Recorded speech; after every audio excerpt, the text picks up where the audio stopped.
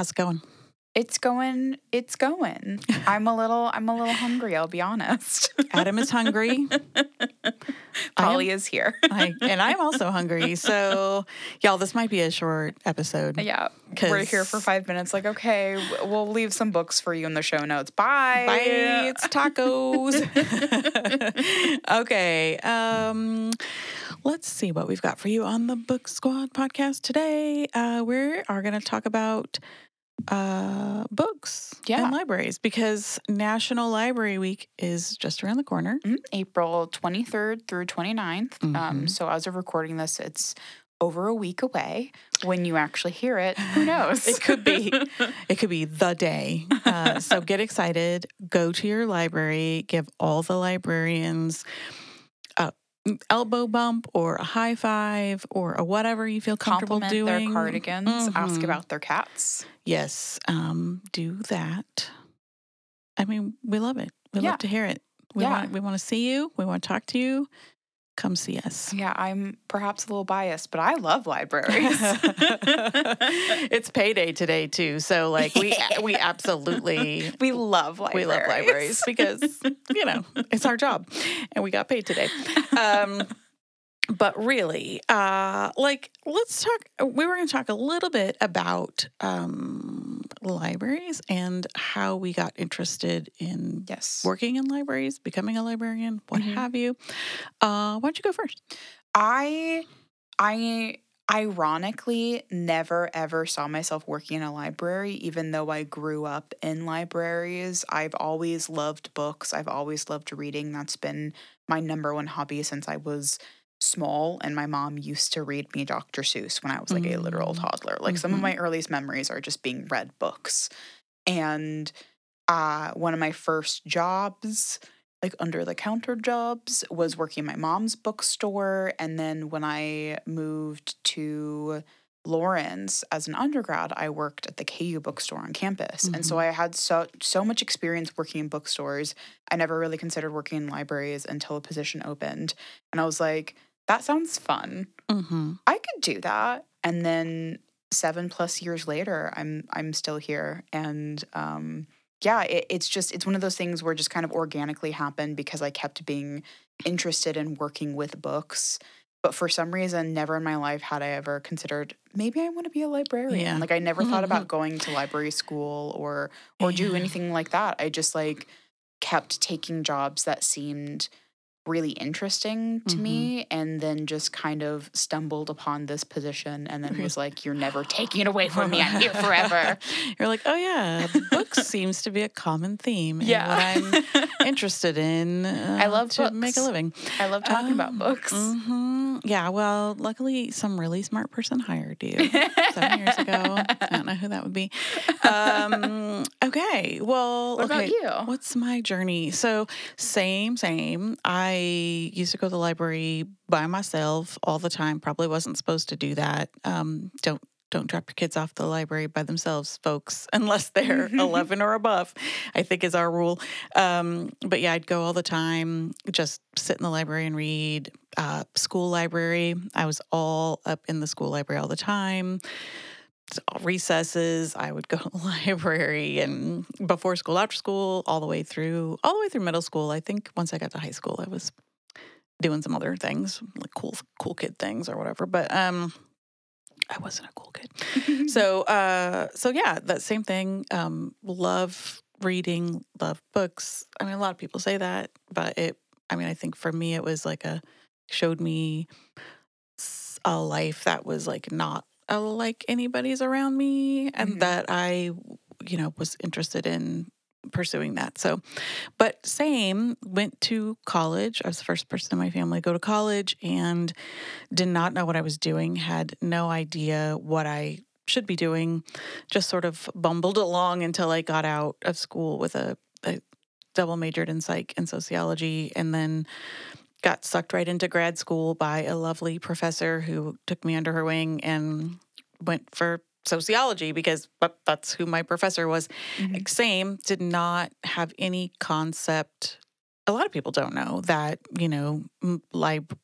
to become a librarian, you need a master's degree in library science, library and information science. And so it just doesn't, people just don't even know that's a career option because they don't know what librarians do. They just know they come here and there's books here. So I had a long history or a long like work life of nonprofit stuff that I had done. And I was just so tired of doing all of that. So I was at a bunco group one night, excuse me, and a friend of mine was like, I just applied to library school. And I was like, what? Library school? Talk to me about this. And she's like, yeah. And I was like, well, I want to do that too. I am so tired of what I'm doing. And that's how I ended up getting a second master's degree in library science without having worked one day in a library. That was very unusual. I didn't know that was unusual, but like everybody else there primarily were already working in libraries and were trying to like move up to a librarian position. And here's me like, I just come in, I don't know, never worked in a library, just want to be a librarian. So that's what I did. And I took a job right out. Well, not right. Actually, it took me a little while to get a job because you might not know this, but librarians don't make a ton of money. Some libraries are, they just don't.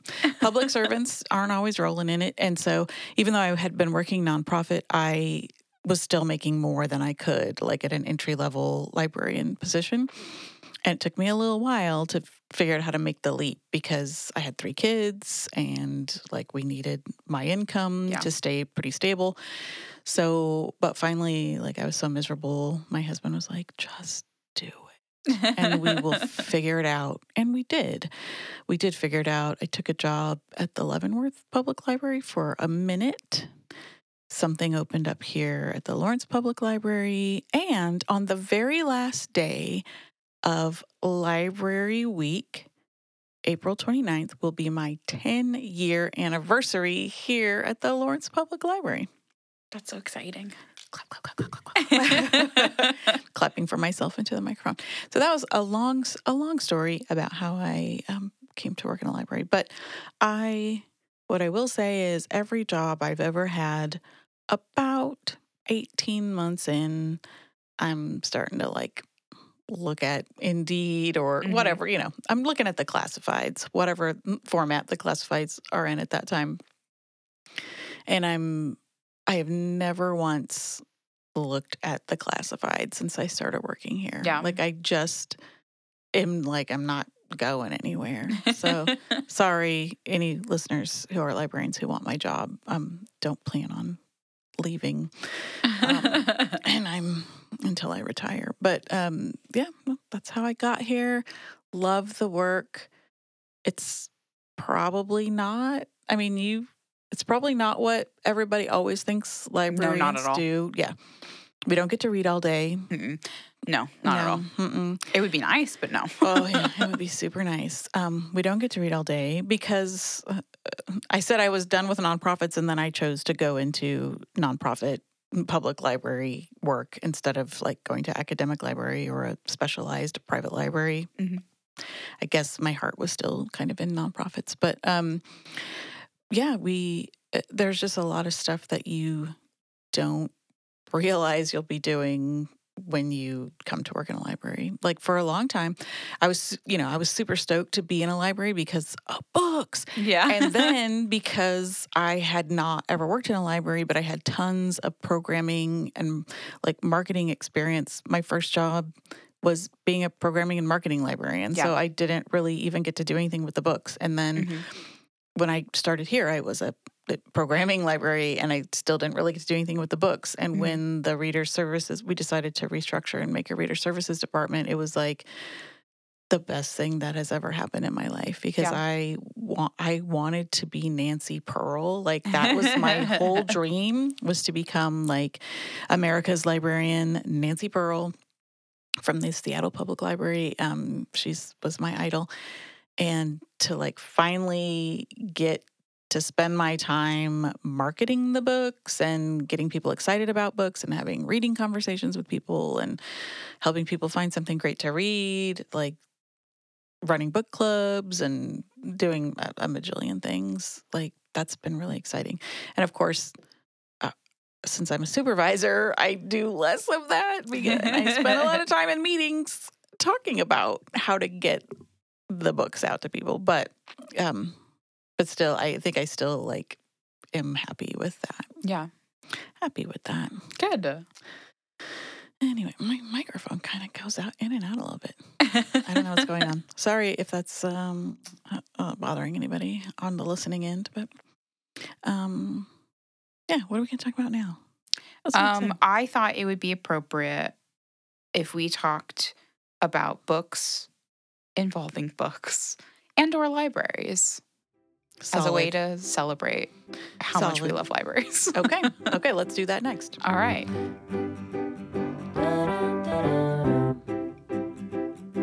Okay, so first off, I have a book recommendation that is not about books or about libraries, technically. Let's set the rules and break them immediately. Yep. You know, I am who I am. Yeah. All right, Popeye. So this book, I think, captures the spirit of what it's really like to be a librarian. When I was reading, I was just like, yes, yes, yes, yes, yes.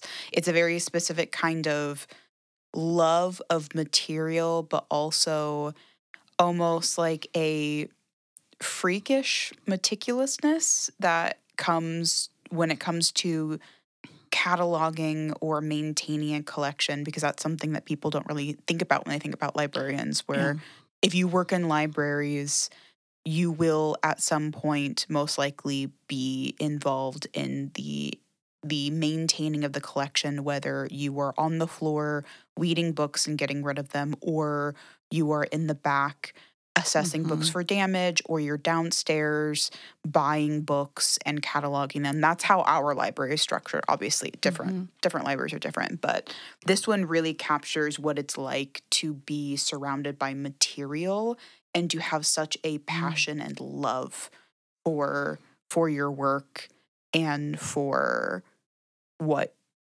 you are just like the materials you're working with. It's just like it just completely captures what it's like to be a librarian. They even have like a really funny line about like being a librarian. But that book is Dead Collections by Isaac Fellman.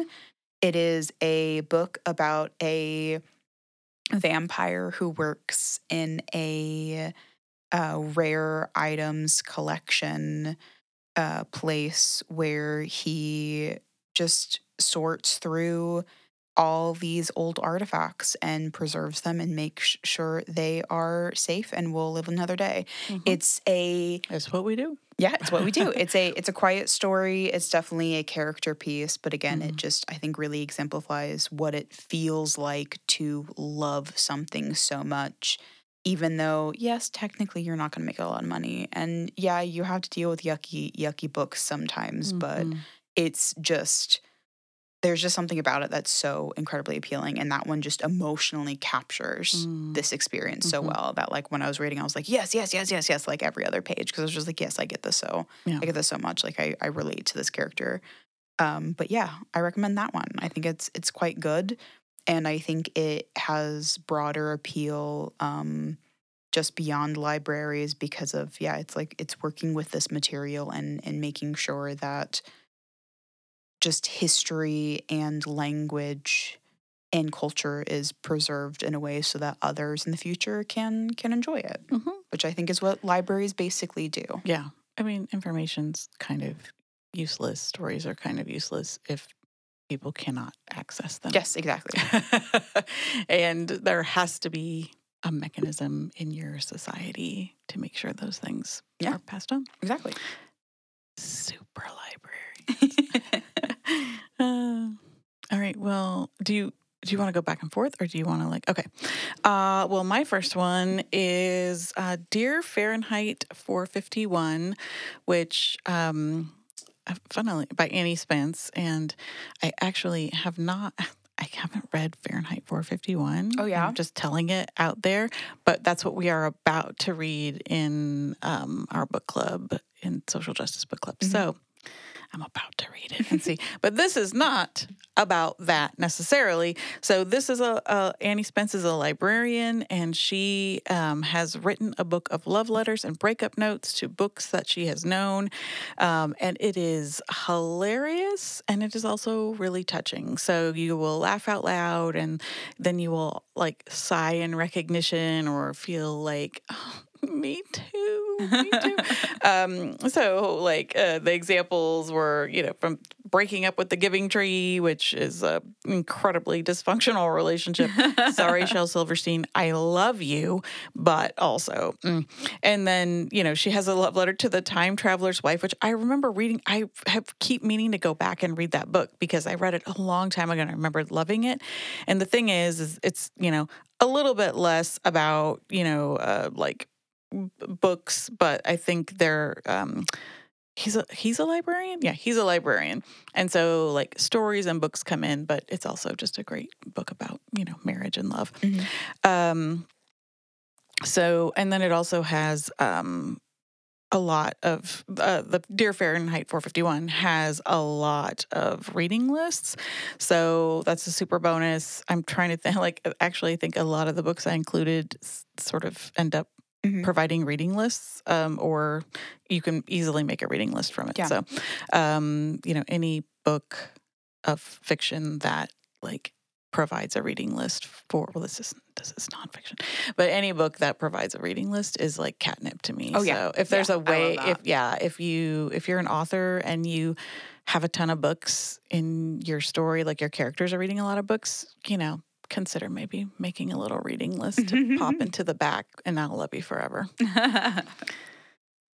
My next one is one that I read several months ago. It's actually the book that got me back into reading. I had a pretty long dry spell at the end of last year where I just kind of got burnt out and nothing sounded good. And I kept trying different genres and I kept trying old favorites.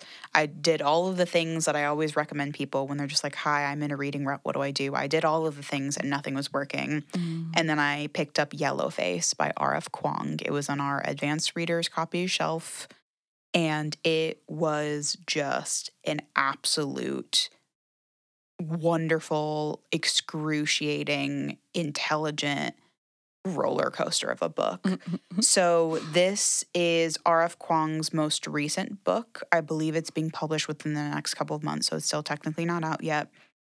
But it's a searing critique of the publishing industry and more specifically how the publishing industry can uphold certain voices who may be harmful to people of color. And R.F. Kuang herself is a woman of color, and so much of the book definitely felt like how much of this is pulled from real life experiences of dealing with publishers. So this is a book about books in that it's a book about how books are made, which I think is very, very fascinating. But it's about a white woman who's friends with a woman who's Chinese American who has a just flourishing career. Everybody loves her, and unexpectedly, the author, who's a woman of color, dies. And the white author has an opportunity to take the dead author's last manuscript that no one else knows about. And so she takes it and she tweaks it a little bit, and then she passes it off as her own. Yoink. And so, yeah, it's a, like I said, it's a searing novel. It is so just thoroughly, R.F. Kuang, I think, excels in latching onto a theme and thoroughly exploring it and really going into the depths of what this theme represents. And I think this one is just so incredibly smart. And like I said, it got me out of a really, really long, like almost a 6-month long reading rut. And so I love it forever because of that. Something pretty similar, I haven't read yet, but it's on my desk and is also set to be published in the next month or so, is Homebodies by Tembe Denton Hurst, which deals with similar themes of just women of color working within an industry that involves writing that and not getting treated the same way as their white counterparts. So like I haven't read that one, like I said, but it's at the top of my list. It is. It's also giving me the other Black girl vibe. So, and I'm blanking on her. Sakaya, I think. Blah, blah, blah. Well, it doesn't matter because it's going to be in the show notes and you know it. But yeah, no, same thing. Same kind of vibe. So if you're like, I want to read about how publishing does people of color dirty, we got you covered. Yeah.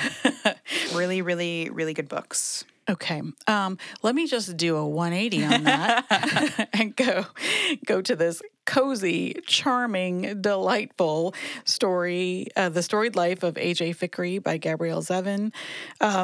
It is, I mean, when people are like, I want to read a sweet, charming, lovely book, I'm like, well, here you go. It's a grumpy bookstore owner, and he's grumpy for a reason, like something happened. And then, and it's just really examination of him and the people whose life he touches through his work as a bookseller. So it also has a ton of book recs. There's a smidge of romance. What is going on with my voice today? And a lot, it's just sweet. It's just sweet, y'all. Get it. It's cozy. It's like a little sweater. You'll love it. And then it's been made into a show, and I thought for sure I would watch it because I just loved the book so much. And like a sweet thing to me, I've said sweet 127 times. To me, though, is like my dad's not a huge reader of novels. I mean, he reads a lot of other things, but like he was at my house and that book was sitting out, and he picked it up and kind of read the back, and he like read it when he was visiting. And I don't know how many other novels he's read between that time and now, but like he read it and he really enjoyed it. And I thought, this is just to me, this is a universal back pocket book that I think anybody would just love. So, but yeah, the show's on my radar. I haven't watched it yet. Maybe I'm afraid to be disappointed. I don't know. Yeah. It's always scary to watch something adapted from something you already adore. Tis. That's actually a perfect segue because the next book Look at us knocking it down. I want to recommend is The Never-Ending Story by Michael Ende. This might sound familiar to you because The Never-Ending Story was a series of films in the 80s and 90s, I believe. So a lot of folks have seen The Never-Ending Story. Call my name. Yeah, a lot of people, so many people have watched that movie and they have such a soft spot in their heart for it. And very few people know it was a book first. And I read this first when I was in high school because I was like, wait a minute, this is a book? I want to read it. And very specifically, there are certain editions of this book where depending on what point of view you're getting, the ink is a different color. And so like the title pages of each chapter are so elaborately designed and decorated. There's really, really beautiful illustrations, and the designs are just like intricate and really go into the events of the chapter. And so they're just a delight to look at. But the ink goes between a maroon color or an emerald green color. It's just beautiful. It is just absolutely amazing. Stunning to look at. Wow. But this is about a little boy named Bastien who goes to a bookstore one day, sees a book that he thinks is really interesting, and takes it because he's stinky. And then he spends all day long skipping school and reading this book. And then as he gets further and further and further into the book, he realizes, wait a minute, I think I'm in this book. So it's a book within a book situation where the book he finds is called The Never-Ending Story. And so depending on the point of view, it's either Bastien and his experiences, or it's the book he's reading, and then eventually, things happen and he is in the book. But it's really, really fascinating. It's really lovely. I think my version is fascinating and lovely when you were saying great earlier, or cute or whatever it was. Sweet, yeah. I'm always just like fascinating, lovely. But this one, it has a soft spot in my heart, not because of the movie. I did grow up on the movies, but it is one of the books I pitched at my original interview for this position. I'd like to say that I remember that, but I would be lying. We were fangirling too hard about The Martian. That's entirely possible. But I think, I don't remember. I wish I did. Okay, well, my next book is The Book Thief by Marcus Zuzak, which is has also been made into a movie that I have not watched. But this is not necessarily a sweet, lovely, Nope. fabulous. This is a brutal story of survival and the power of books and story, particularly for Liesel, this young Jewish girl who is being hidden in a basement to save her life. Obviously, it's during World War II, and story of how books and storytelling save her life, save change, and save the lives of those she encounters. The power of story and storytelling and books to preserve a person, to preserve what needs to not be forgotten, to preserve a person's life and soul, it's just really, really well done. It's technically a YA book, but I think we keep it in both YA and adult. I think it's just really incredibly done. The narrator, I'm not giving anything away. The narrator of this book is Death, and it's just like an incredible twist and perspective on World War II books, which are legion. There's a majillion Holocaust books, a majillion historical fiction around those things, and this is just a real different twist on it. And I think it's super incredible. And if you don't know this, another name, a name that Jewish people have been given is the people of the book. And so, for Jews in particular, books and storytelling holds a really revered place in our faith. So, anyways, it's incredibly well done. Hanky alert, as you might have guessed. Yeah, I mean, maybe it's a sad one. Yeah, it's beautiful though. I remember reading this one years ago. My next one is maybe a more lighthearted fare than the last. It's a meta book because the characters were first mentioned in a different book by the same author, but they were presented as a fanfic version of characters that existed within that novel's universe. And so these characters first appeared. They first appeared. That's the correct word. They first appeared in Fangirl by Rainbow Rowell. And then she was so charmed by these wizard and vampire boys that she created that she decided to write Carry On, which is one of my all-time favorite books. I talk about it as much as I possibly can. It's one of those books.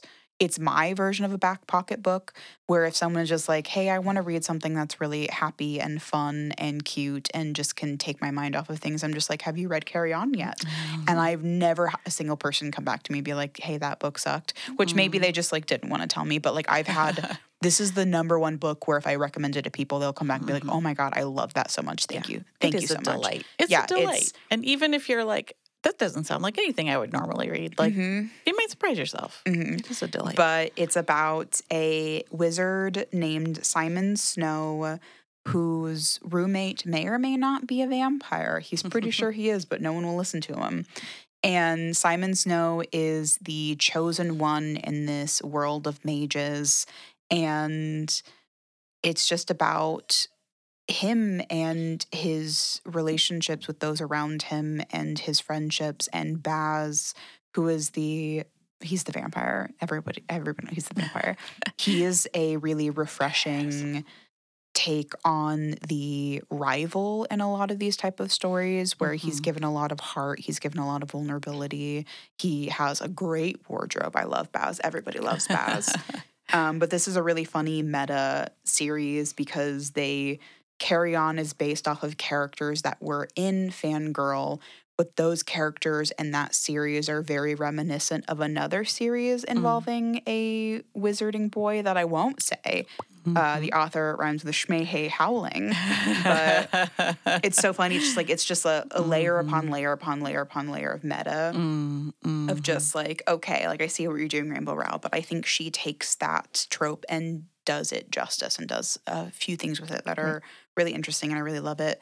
One book that I just wanted to mention because the author did something pretty similar was Middle Game by Shannon McGuire. Hmm. I believe Middle Game is referenced in another series, or possibly, maybe I've gotten it wrong. Maybe this is one that mentions a book of series. Anyways, I'll write it in the show notes. But I know that Shannon McGuire had a specific book, and in that book, she mentioned a book series that the characters were obsessed with, and then she made that book series into an actual series, which I just love when authors do that. And they're just like, no, I will write about this thing I'm now obsessed with. But I just wanted to mention that as well, just because I love when authors get meta. Nice. Well, this is a little bit, to me, this is a little bit meta. This book, Book Lovers by Emily Henry. I would say it's meta. Yeah, because I also I have a thing for authors who write about writing and being an author. Like I really like when when authors write about authors, and a little bit sometimes it's a little distracting to me because I am always trying to figure out, okay, what's real, what's not real. But I don't care. Like I'm fine being distracted by that because I like thinking about it. So, Book Lovers is not a not well-known book. It's Emily Henry, is obviously having a huge moment. And so maybe you've already read this one, but I loved it. It's an enemies to lovers romance between a literary agent who is like a hard-driven kind of, not fluffy female, and like she's supposed to be, and then a book editor who she has decided she hates. And so that all, of course, enemies to lovers, I also love. But then there's also this little dash of the little bookstore that could, which gets thrown in. So, as in a romance, they both end up in this little small town together. She's the agent for an author, a very sort of reclusive and hard to handle and encourage author, and who's writing about this little small town. And so they that he happens to be from. So it's a real place, and he happens to be from that place. So they both end up there at the same time. And of course, things happen because it's a romance. But I really love the little bookstore that ends up in there. I believe it's his sister's bookstore, and it's the family bookstore. Yeah, it's the family bookstore, and it's just like I just really love that. I maybe because I want a little family bookstore myself. I don't know. I just loved how they made that come together. But anyways, it's really smart. It's clever. It's hilarious banter. I love. It's very funny. Yeah. I'm a sucker for banter, so does a really good job of that. Plus, book recommendations. Oh yeah. So I think it's another one of those books where even if you don't typically read romance or you think you don't like it, this is a really good book to start off with. This is actually a book that when I was reading it, because the banter is so funny and there's so many really clever, ridiculous jokes, I was taking screenshots and sending it to a friend of mine who typically doesn't read books exactly like this. And I was like, you need to read this. Yeah. This character is you. Yeah. You would love her. And she ended up reading it, and she was like, you know what? You're right. I loved that book. Yeah. It's so funny.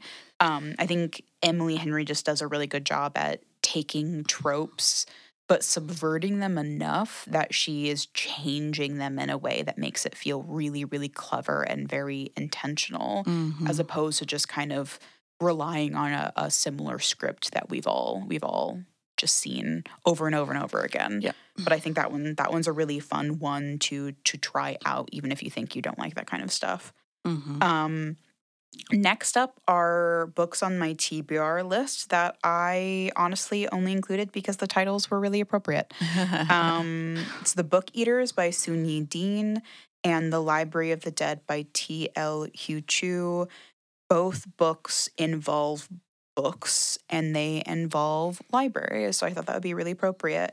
But also, I just wanted another excuse to talk. Okay, I have a bonus. Okay, I wanted an excuse to talk about Sally Rooney. Which, that the whole writers writing about writers. Yes, exactly. Yeah. Mm-hmm. Specifically, normal people, when it is presented as a book, people always highlight the romance, which it is a book that involves a very, affecting romance. But these two characters truly bond on an emotional and intellectual level because they both love reading and they both want to write. So much about normal people is about these two characters talking about their writing or what type of writers they want to be, or thinking about that, or having discussions about books. And in my opinion, there's literally nothing more romantic than someone being like, "Oh, have you read this book?" And then just having a discussion about books. That's one of the ways that me and my partner bonded. So that is yeah, it's just there's just something about it. And when I think about that, when I think about normal people, yes, I think about the interplay between Connell and Marianne, I believe her name is. But really, I also think about the love of literature that exists in the pages of this book. And I think Sally Rooney does that really well in a lot of her books, where she is very much, a writer who writes about writing. Right. But you always know that her characters and the author herself loves books. And so I think that's something that you take away from that reading experience as well, besides just, oh, these two characters love each other and also they are damaged. But it's just, she talks so much about books and it makes me excited to read. Yeah. So I wanted to, once again, talk about one of my favorite authors. You can't get away. You can't get away from me and Sally Rooney. We're here. We're queer. We're gonna make you read these books. Oh, girl. Okay, so I have my number 5 book and a bonus too, because I saw you put a bonus and I was like, well, I'm going to put a bonus then. Okay, The Library Book by Susan Orlean. This is a nonfiction book about the 1984 fire at the LA Public Library. So on its surface, it is like an examination to figure out, was it arson? What happened?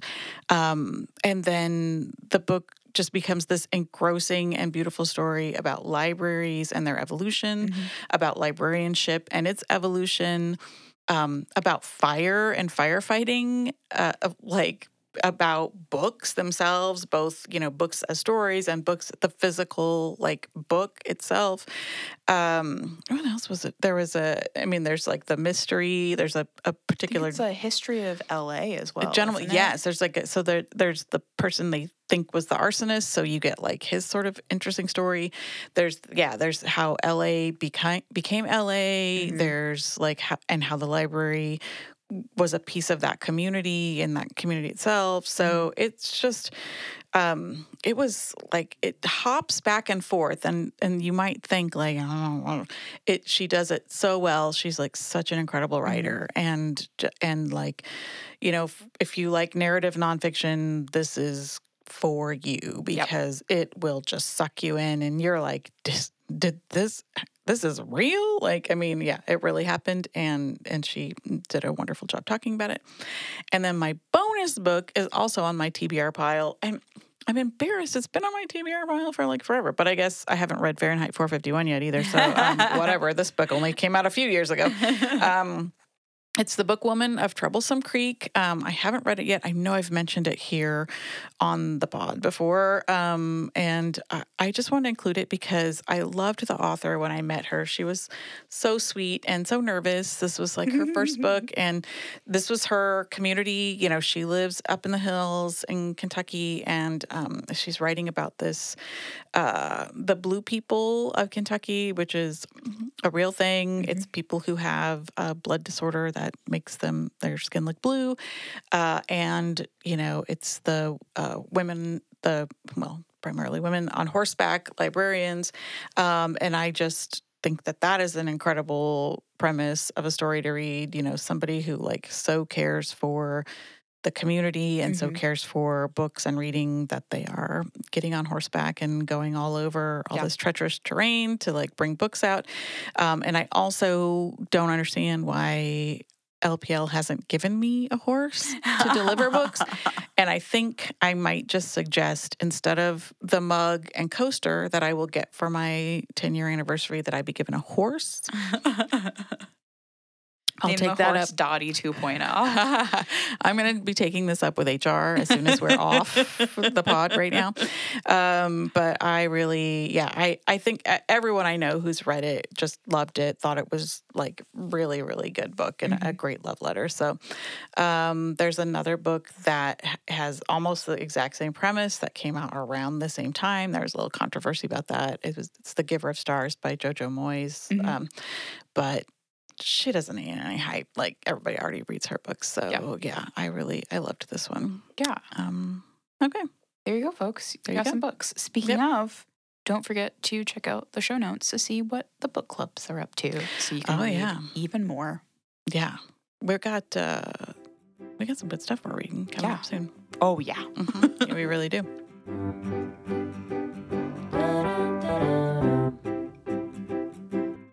Okay. All right. Yes. What are you currently obsessed with? Okay. I took a little small vacation around the 1st of April. Went to Oklahoma City and Tulsa, and someone tipped me off that I should stop at this brewery called American Solera in Tulsa. Got there on a beautiful, windy, 72-degree day.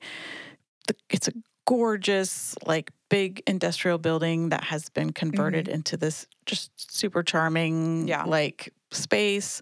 And ordered myself, just luckily, something called Strawberry Boom Boom, which is a delicious, incredible beer that I fell in love with. And I'm just like, I think forever will be burned in my brain that I was sitting on this like peach velvet couch looking at these giant windows all around. The window behind me was open, a warm breeze blowing while I sipped my Strawberry Boom Boom out of my fancy glass. Yeah, that so sounds incredible. I guess what I'm saying is I'm obsessed with American Solera and I'm obsessed with Strawberry Boom Boom and trying to find it. I bought some to bring home, but I did not bring home nearly enough. I can guarantee you that, because I'm a miser. I've only opened one, and I'm already sad about thinking about opening the last one. I might have a problem. So I guess related to that is that I've just been like really bitten by the travel bug. I actually joined a Facebook group for women over 50 who are solo travelers. Oh, cool. And it's been incredible. And just watching like everywhere that everybody's going. And obviously some folks have a lot of money and are doing like trips that and some people are just like doing, they've saved up a long time and they are doing it in a particular way that's like a little off the grid but I just love watching all of these women go on trips by themselves. Yeah, and that's really cool. Yeah, it's so amazing. And I think because I think I will end up, obviously I will travel with my partner, but I think I would really enjoy being a solo traveler because we don't enjoy the same kinds of things. And so primarily I want to sit on a beach with sand in all of my places and look at water. Have you ever watched Paris Je T'aime? It's a French film, but it's almost like a collection of short stories. It's like short films, and I think maybe they're directed by different directors. Okay. So it's just all about, it's a love story essentially to Paris. And on my list.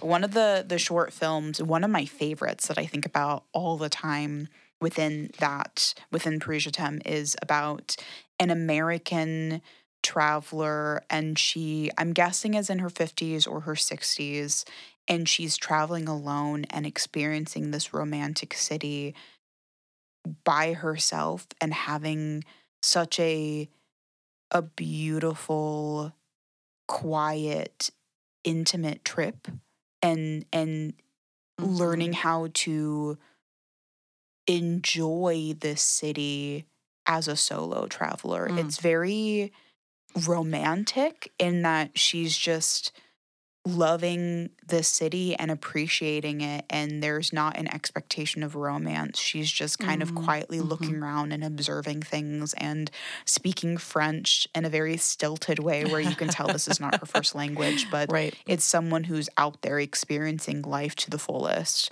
as a solo traveler. But it's so sweet. It's such a sweet little story wrapped up in this. It's on my list now because I would like to see that because I've been bitten hard and there's a few places I'd like to go back to, but when I think about like there's so many places I haven't been, then I start to get like, oh my gosh, I'm trying to get to some places. Yeah. And then, Ted Lasso's back and it's the 3rd season and probably the final season it's supposed to be. Yeah. So I am obsessed with that, of course. Yeah. As I should be. That's I still haven't watched it. I need to.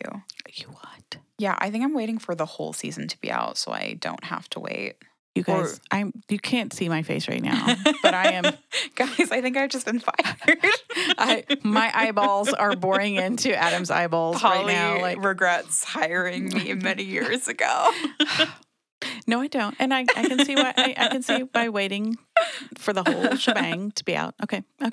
It's fine. It's fine. Speaking of watching things, though, I've been obsessed with classic Hollywood, and I'm very much hearkening back to my undergrad days when I was like a film person, and I like really appreciated cinema and the cinema.